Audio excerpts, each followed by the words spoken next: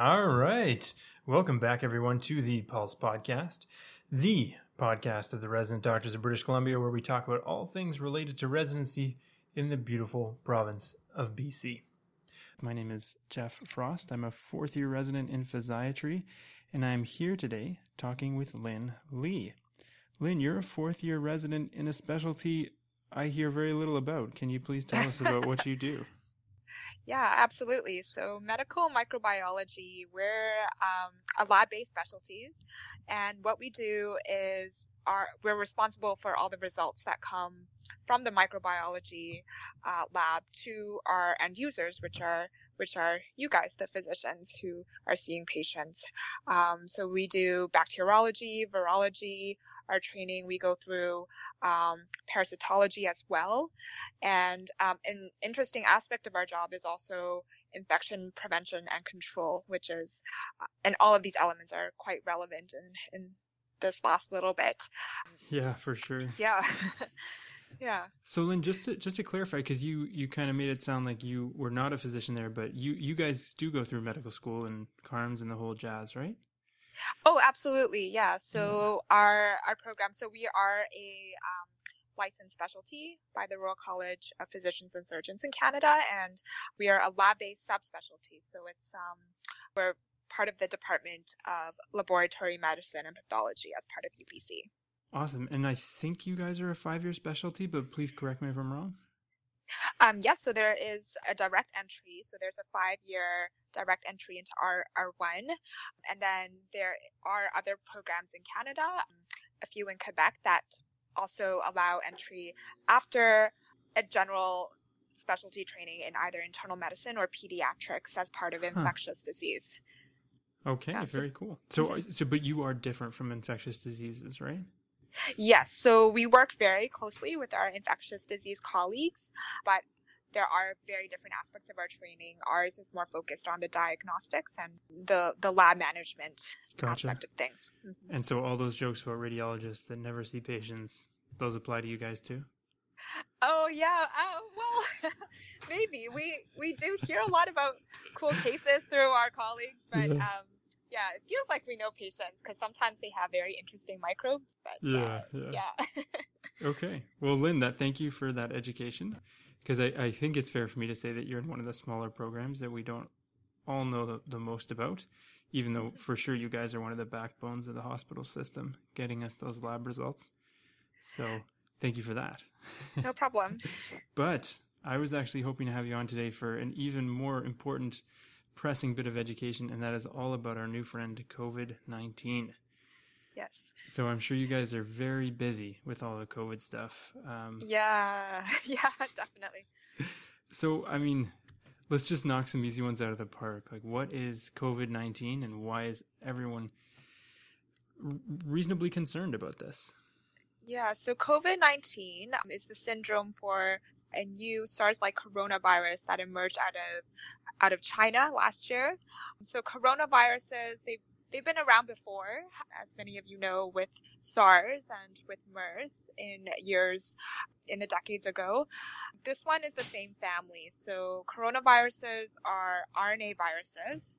They have an envelope, which is good. That means that they're easily killed with disinfectants, but they can mutate and they tend to emerge from different animal species. Bats in particular seems to be a hotbed of where their emergence comes from. So this one, we believe that it first came from bats, and there was probably an intermediate species that led the way to its eventual problem in humans right now. Yeah. So and the problem with these new emerging viruses is that there's no immunity on a population level. So anybody is susceptible to this new infection. And it's important as well for our labs because it is new. We have to really be fast and be accurate with things like diagnostics. And all of this is definitely fast-tracked with the current pandemic that we are having. So the problems we see are quite global in scale, and it's quite consistent across the world because it's new and everybody is susceptible in the world. Man, you've given us so much there. So let's just dig into some of the key points. So you kind of hinted at the idea of spread and how spread, it starts from one individual and then goes to multiple other individuals. One of the reasons this is so dangerous is because no one in the population is immune. So there's no stop on that spread. Or say normally if I have the flu and you and I shake hands, but you're already immune to influenza A because maybe, I don't know, you got a flu shot or something. Me attempting to spread that to you will result in a failure. So propagation of the virus stops at that interaction. Right. But when a virus is new, it just propagates and propagates and propagates all throughout the population with essentially no check on its spread, right? Exactly. Yes. Okay, so that brings me to my next question because I heard you use the pandemic word. How seriously should we be taking this? I've seen lots of different approaches to it when walking home from work in the park. Right. So what's kind of your take home on that? So I think we should take this seriously. And actually, when the virus emerged in China early in this year, actually in late last year, the world was looking closely, but I think there was still a little bit of skepticism in that there maybe hope and a false sense of optimism that it won't come to our neighborhoods. But we now know that this virus, it does tend to spread. It spreads rapidly, and we can talk about that later, about how fast it does that. But I think we should be taking it seriously. And that's reflected in the policies from the government over the last weeks as well, with trying to maintain social distance, trying to educate people about hand washing and be vigilant, staying at home if you're sick, avoiding contact with vulnerable people if you're sick, and all those pieces of advice. I think there are different degrees in the public. People in general, they may have different approaches, and I think sometimes emotion and fear can lead to maybe some extreme behaviors. But all those pieces of advice that the public health officials in our government has mentioned so far, trying to maintain a good 6 feet of distance if you're around other people, hand washing, staying home if you're sick, all those pieces are fundamental to trying to slow the spread of this virus. And all that's wonderful advice, but I just want to highlight, ask a question, because I'm a resident. I go to work sick all the time. The floors are going to have less people on them as we progress through this pandemic. So if I have like a cough or feel a little febrile, should I just go to work like I normally do when I'm sick? No. So that's a good point. Like on any normal year when we don't have a pandemic, it should be hopefully encourage that people, especially healthcare workers, don't go to work when they're sick as well, to prevent the same thing, spreading the infection to vulnerable populations that you're taking care of. Especially now, there's different policies which are mainly similar, but the way that they carry out for healthcare workers, the testing is a little bit different depending on the health authority. But it's even more strongly mandated now that if you're a healthcare worker and you're currently experiencing like those symptoms of fever and cough, to stop what you're doing at work, get tested, and then go home and take care of yourself and get better. And just to be clear, because I think there is some confusion on that point, it's not so much that it's great that you take care of yourself, and that is important, but what the worst case scenario is someone who's mildly ill, 28 years old, has a really meh case of coronavirus, but then goes to work and spreads it to 8 or 10 elderly patients that might be immunocompromised or have many medical comorbidities, right? Like that's what we really want to stop amongst healthcare workers. Absolutely. Yeah, that is the fear. And this thing, it does spread very quickly, as we can see in several nursing home outbreaks in our local population as well as other places in the world. And then and the hope is that it doesn't get to the spread doesn't get to the point where overtired and overwhelmed healthcare workers are actually not able to be cognizant and be like energized enough to take time to take care of themselves. So in China in particular, one of the centers in Wuhan, they had about a 3% of their cases were from actual healthcare workers that I think maybe actually propagated the spread. So it is very important that, we take care of ourselves, yes, but it's also to help other people to prevent whatever that respiratory infection may be. It may be coronavirus, it may be something else, but to prevent that from having it in our vulnerable patients. Okay, so that was my PSA for the day. Residents, if you're feeling ill, get tested, go home. But I guess on to the next buzzword du jour, flattening the curve. Break it down for me. Flattening the curve. So this gets a little bit theoretical, but the important point is that this virus, it does spread exponentially. So on average, we think that every one person who gets the coronavirus can pass it on to 2 or 3 other people. This is different from other viruses such as influenza, where on average, one person can spread it to one other person. So compared to something like the flu, the COVID-19 can actually be propagated faster. And this leads to an exponential growth in the number of cases over time. And that accumulates really quickly when you think of numerators and people getting sick.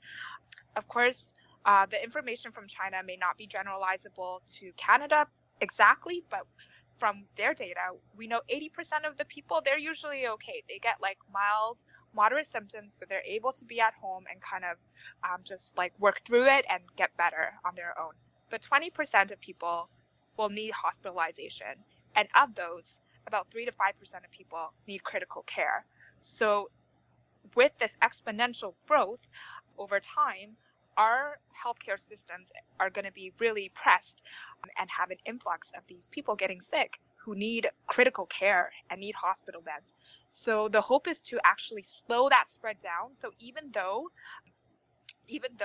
eventually maybe 50% of the population will get this virus, but let's just make sure and stagger that 50% over a longer period of time that they'll get sick, so that we have enough resources, have enough hospital beds, have enough ventilators to help people through the 3% that do get critically ill through their illness course. Awesome.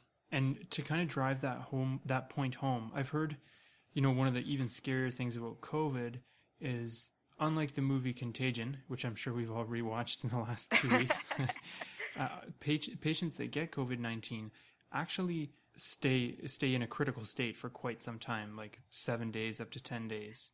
And so you can have this overlapping effect where you have many, many people in that 3% that need critical care support, all showing up at the same time, all requiring a ventilator at the same time. And yes. that's kind of the nightmare scenario, right? Yeah, exactly. So there's some preliminary data that on average, COVID-19 patients, they do get intubated longer compared to other indications for mechanical ventilation. And the other interesting part is that there is a bit of delay when the critical illness onset does occur. So we know that the asymptomatic period, so the incubation period, where you're waiting for symptoms of the disease to happen, is up to 2 weeks. On average, it's about 5 to 7 days, but it can be as long as 2 weeks. And then when the symptoms do occur, it's usually a week after that when their dyspnea is so bad, they're so short of breath and so sick that they do come to the hospital and require potential intubation. Right. So there is a bit of a timeline, a lag in time when this happens. Right. And so now here in British Columbia, in terms of flattening the curve, can you think of anything off the top of your head that we've done to kind of flatten that curve? Oh, absolutely. So I think Dr. Bonnie Henry, who's been such an outstanding leader and such a good role model, urged for people to socially distance has definitely played a part in trying to get that curve to flatten out. So shutting down bars, salons, staggering people, like 50 people at a time, into grocery stores, all of those measures I think are important to eventually get into that flattening. Shutting down schools temporarily, that is also helpful to that. So kind of just making sure that we're not in high density settings and being able to maybe transmit this mild illness in the majority of people to others is really important to slow this thing down over time. Cool. And I think Dr. Henry just gave an address a day or two ago about the success of our measures. And I know the data is preliminary, but it does seem like the flattening measures are working. Yes. And I say that with hope because I also know that it does hurt a lot of people. Like when we flatten the curve, when we shut down restaurants, bars, et cetera, there's a lot of people who are losing their jobs. And that means they're losing their income. And so as hard as it is to lose your income, I do want to kind of underline, at least it's working. Yes, yeah. If we were all losing our incomes and there's no positive benefit, that would be an even harder pill to swallow. But it does seem like the data is supporting efficacy of these pretty difficult measures. Yes, absolutely. And again, the numbers are preliminary. And the other thing I want to mention is that though it looks promising, that doesn't mean that we can kind of take the gas off the pedal. I think the social distancing in the next weeks, it has to continue. And I hope it does, and that people are even more encouraged by these numbers to continue doing that. And I know a lot of people must be feeling like, a lot of friends of mine even, they're really feeling the pain of not working at this time. And it's hard to stay at home. Yeah. But hopefully we all get out of this, and it is going to save lives. It will. And and to continue, I think, doing that for hopefully the greater good of the entire community at large. Right. And I guess maybe that's one thing we should really underline here. We're facing this calamitous situation as a community, and we're doing our best to get everyone in the community through it, even though in the short term that does mean some pain for many members of the community. Yeah. So let's stick with it, team. Yes, exactly. Okay, so I guess that's kind of COVID in a nutshell. So I just kind of wanted to geek out on some specific things since you're in, medical microbiology. I've seen all these weird memes online where it kind of looks like a tennis ball with all these toilet plungers sticking off of it. Is that what it really looks like? Kind of, yeah. On the electron microscopy, which is a very high resolution type of microscopy picture, coronavirus is named because it's named like that because it looks like a crown. So all these little spikes on the outer envelope, it looks like a crown. So that's pretty much what it looks like. It looks like very much the same as all the other coronaviruses. You can't really just tell the SARS-CoV virus apart from like the MERS virus, but yeah. And some coronaviruses contribute to the common cold, right? They do, yeah. So there's human coronaviruses, which is specifically adapted well into humans, and they cause common cold. They're kind of a cousin family subset of this particular coronaviruses, or this particular novel coronavirus. But yeah, they do circulate. The adapted human coronaviruses, they circulate every year. And so SARS, I think, came from a bat as well. Did MERS come from a bat? So MERS, we think, came from camels. So viruses are pretty adaptable. They find their niches in particular species and don't really cause any problems for them. But if they find a new host to invade, they can invade that host and adapt to them, just like this novel coronavirus has. And so I've also heard this other thing, that a successful virus is a virus that has a low mortality rate because that allows it to propagate widely. So I guess like the human coronaviruses. So is it often that when we have a very deadly virus, like a pandemic situation, that it's because a virus has crossed species and hasn't yet kind of softened its edge, so to speak? Yeah, that's a good question. So we know that the success, meaning the ability to replicate of a virus, is proportional to how many people or how many other individuals it can infect, and have those individuals infect other individuals. So this particular coronavirus, it has adapted well to humans. There's some basic science studies that have come out over the last couple of weeks that has actually suggested it binds this coronavirus, COVID-19 virus, binds with higher affinity to the human ACE2 receptor than SARS virus. So that suggests that it kind of adapted better than SARS to humans for it to continue spreading amongst humans. So the idea, I think, in a global level of viruses in general for its survival is to not kill the host too quickly so that it doesn't spread the virus to others, but to cause enough damage in the host so that it infects cells and causes inflammatory reaction and possible cytokine storms that can cause quite a big illness for a lot of individuals. Okay, so here's my meta level question that might seem really simple or absurd. But no problem. What is the point of a virus? Like, I get, like a bacteria eats other bacteria, or like a shark eats fish eat plankton. Like, there's a clear order to the circle of life here. But how do viruses fit into that? Why do they exist? Why do they exist? That's a good question. I think they exist because they're quite simple structurally.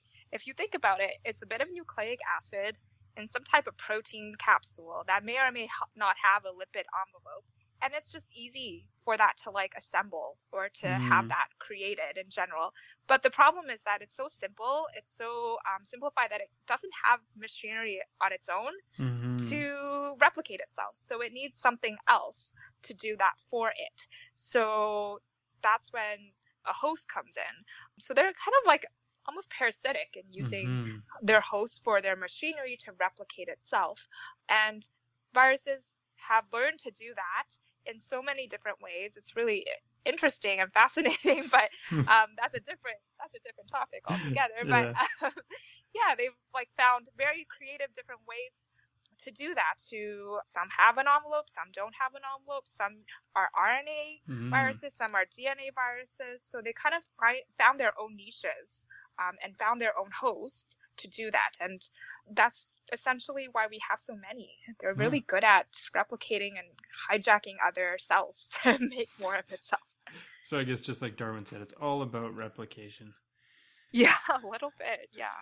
So I guess, okay, back to the practical then.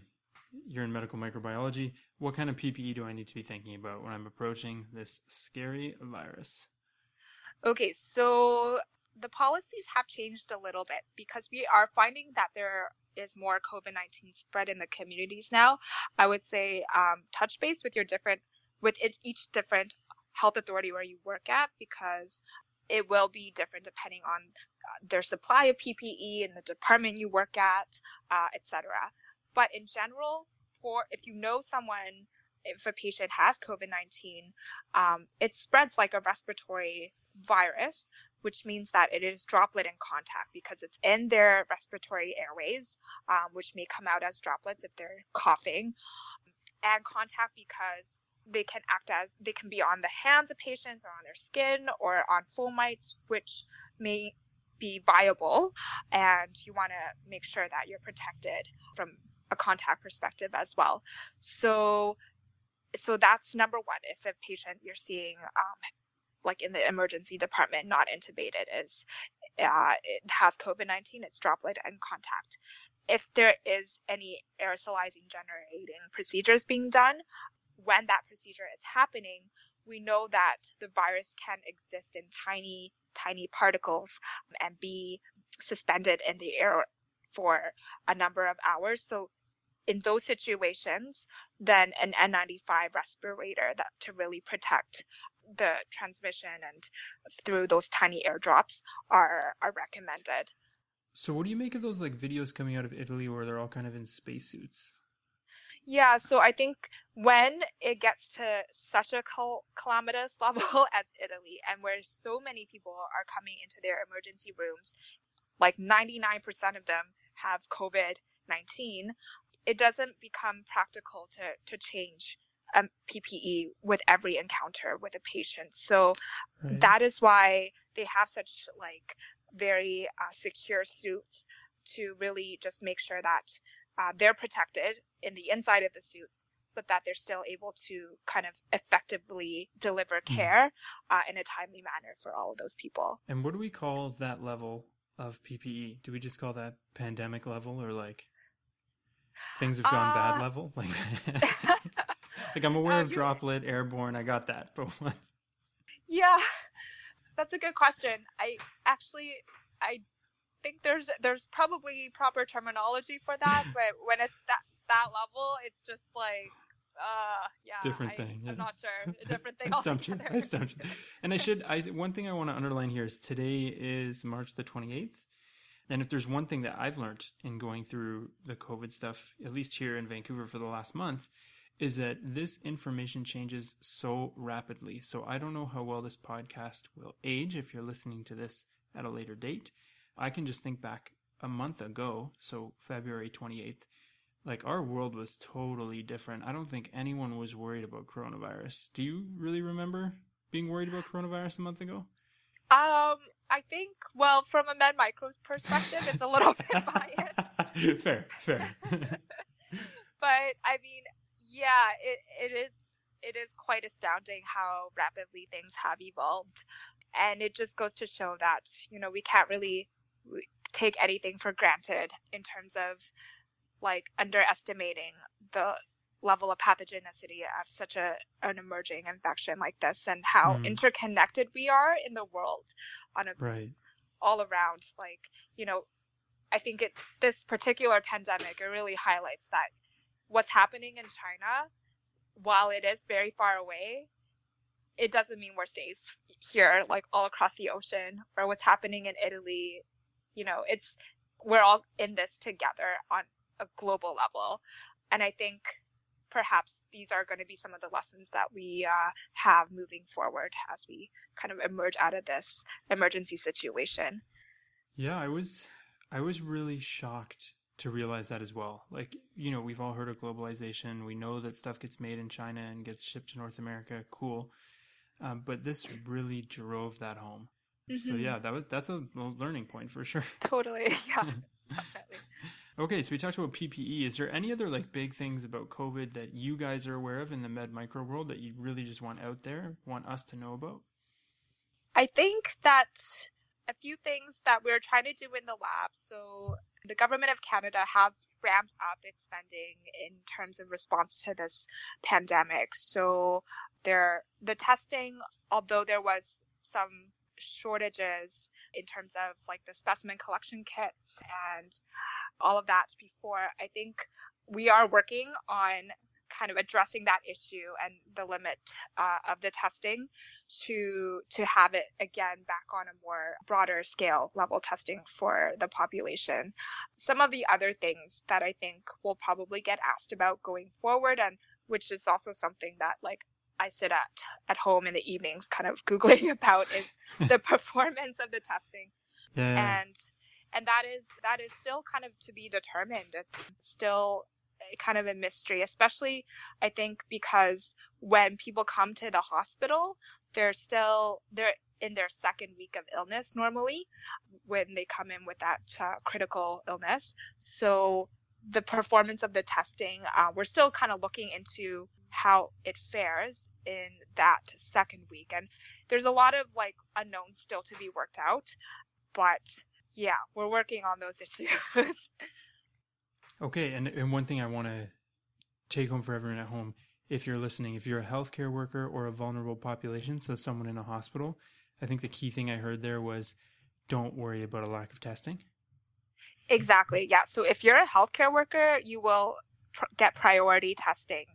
And if you're a member of the general population, that might not apply. But if you're like a resident or anybody who works in a healthcare setting and you have those symptoms, we test you, and the turnaround time is usually fairly good with knowing the results of the test, so that to have, comfort of mind as well as to hopefully getting you back to work and things like that. So yes. And to clarify that, we don't get to the front of the line because we're healthcare workers.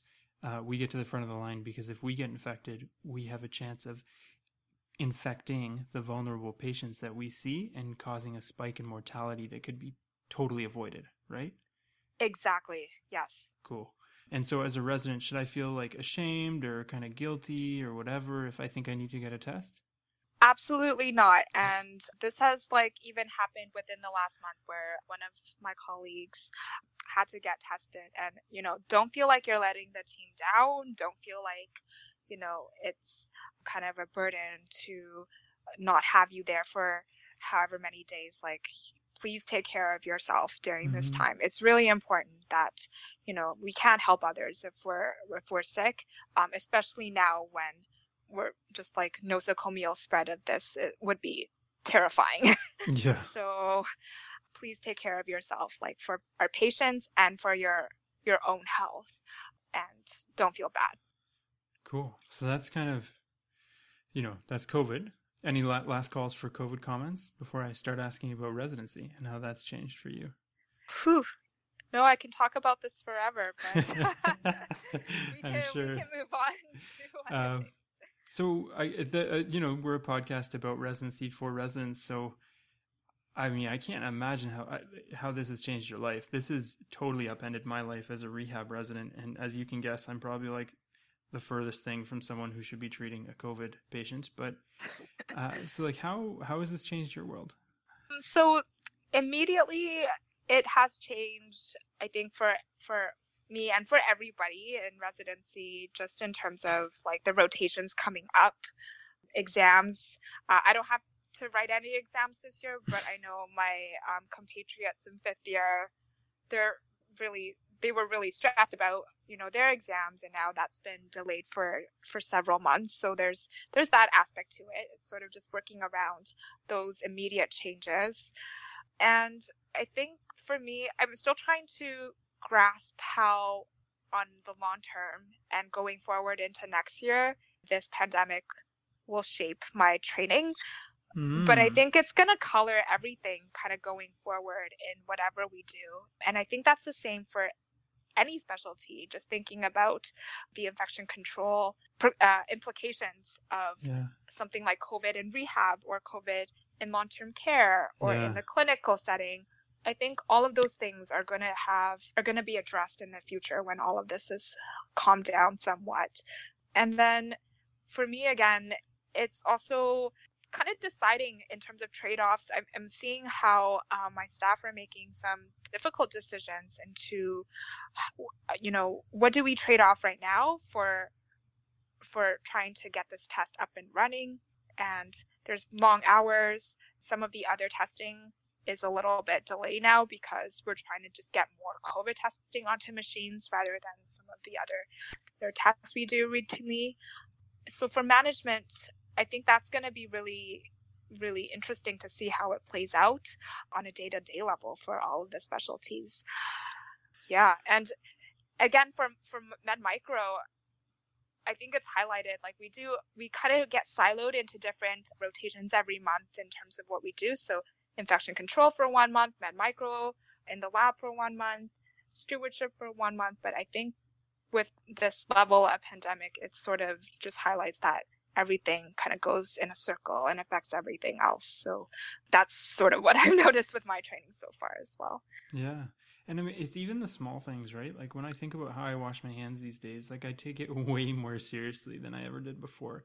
And I wonder, like, am I going to go back to being lazy with hand washing? Like, I don't think so. Like, I think this is the new me.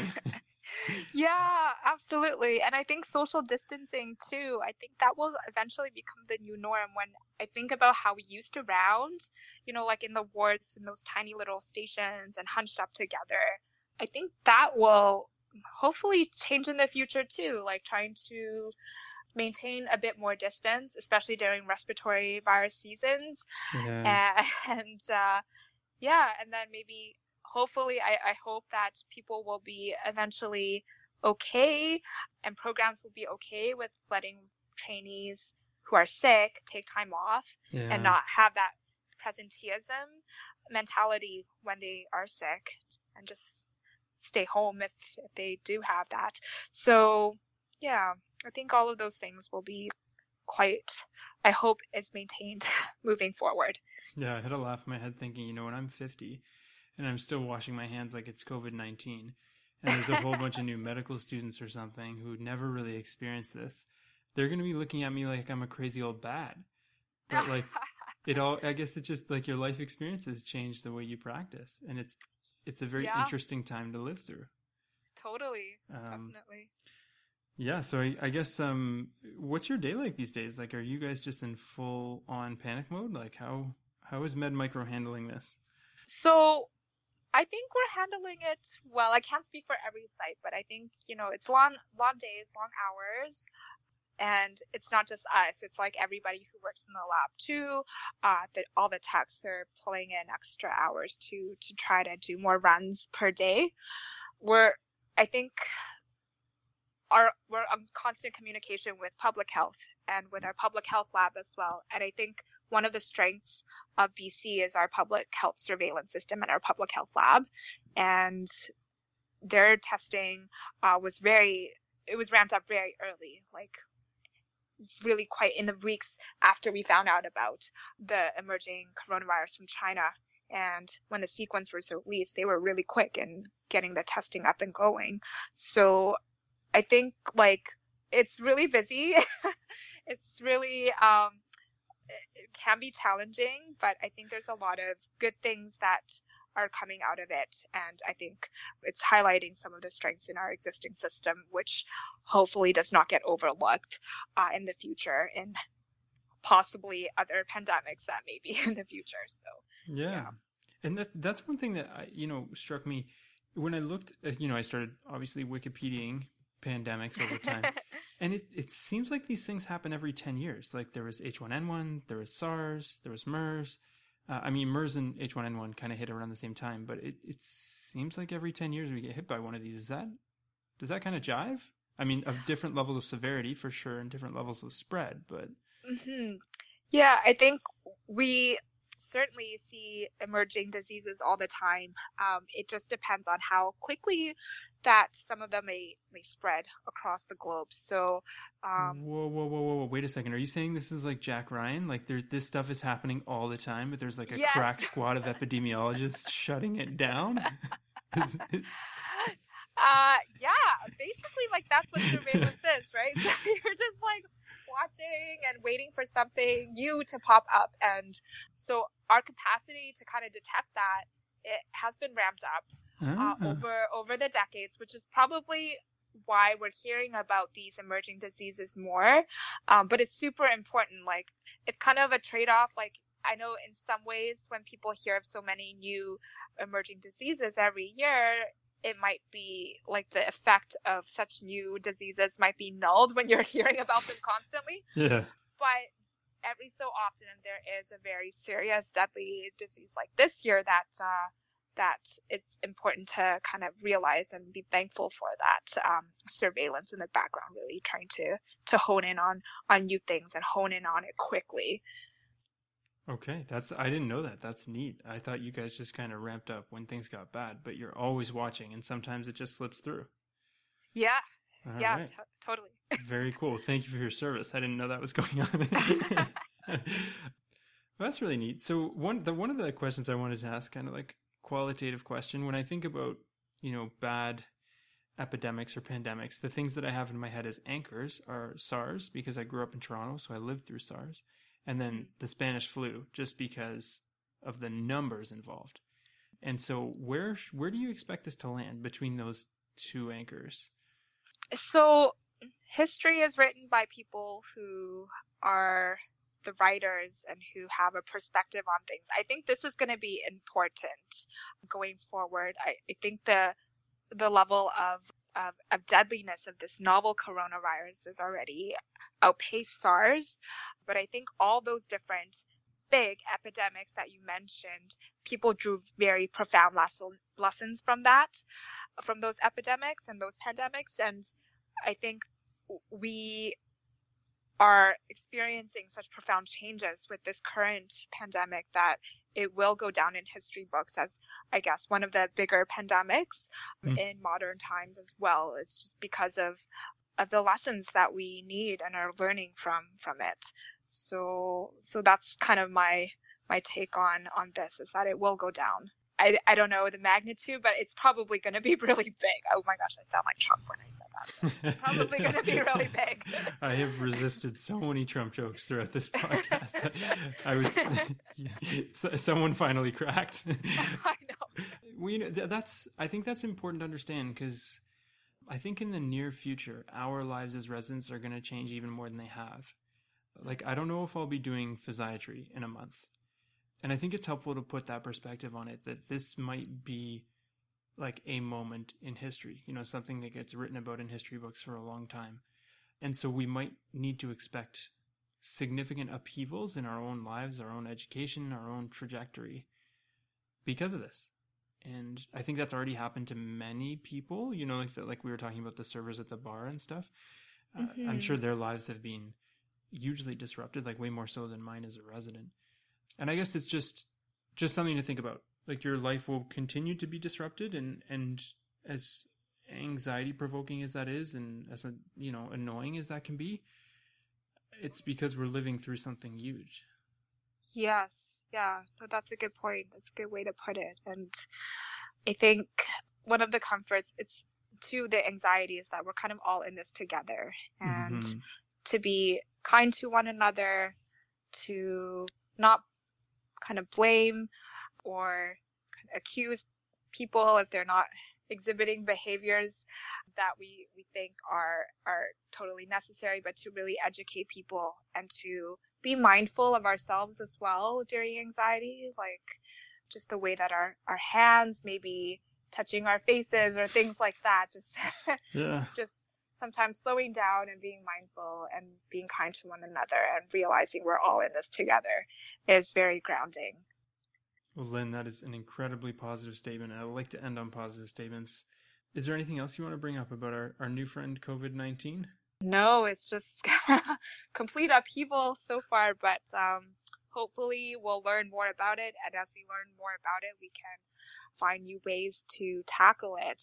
So yeah, I don't have anything to add anymore at this point. All right. Well, thank you very much for your time. I really appreciated it. We started very focused and had good questions about Corona, and then we kind of meandered into some really interesting side topics. Yeah. So I hope people got value out of that. But yeah, thank you very much for your time. Thank you. Thank you for having me. All right. Bye for now, everyone.